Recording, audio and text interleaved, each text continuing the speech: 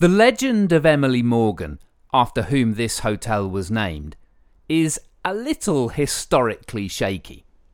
But the story goes, and after all, stories are often more powerful than fact, that Emily Morgan was originally Emily West, a mixed-race indentured servant to a James Morgan of New York, who sent her to work for a year in his new Texas hotel.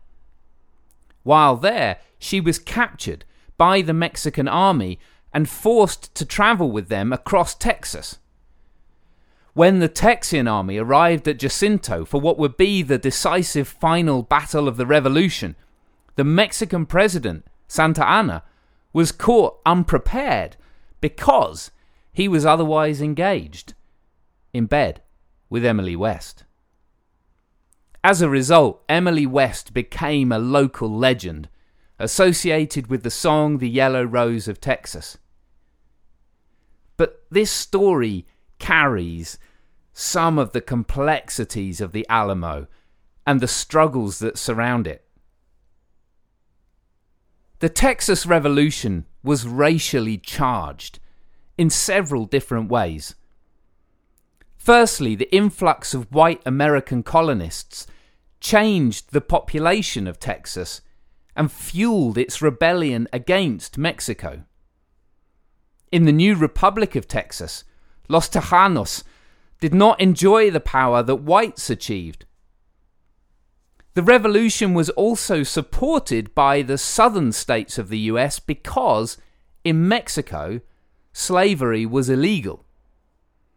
Once the revolution was over, Emily West, a formerly free woman from Connecticut, was automatically regarded as property, her papers having been lost in her capture.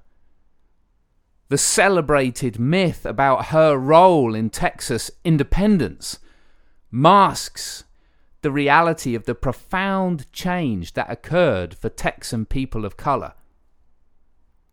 Emily West is known here at this hotel as Emily Morgan, her bond's name.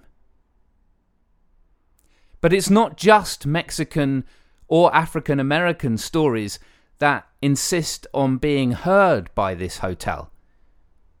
Finding Emily West in bed with the Mexican president evokes his words on race. He is reported to have said of Mexico, "We have failed because of our deplorable racial mixture, and the responsibility for this sad state of affairs lies with the Spanish missionaries who saved the Indian from extinction." The native peoples of this land suffered both from the Spanish and their Mexican powers, and then later on from the insurgent white American colonists of the new Texan Republic. Now, the story of the ancient peoples of this land is almost entirely erased.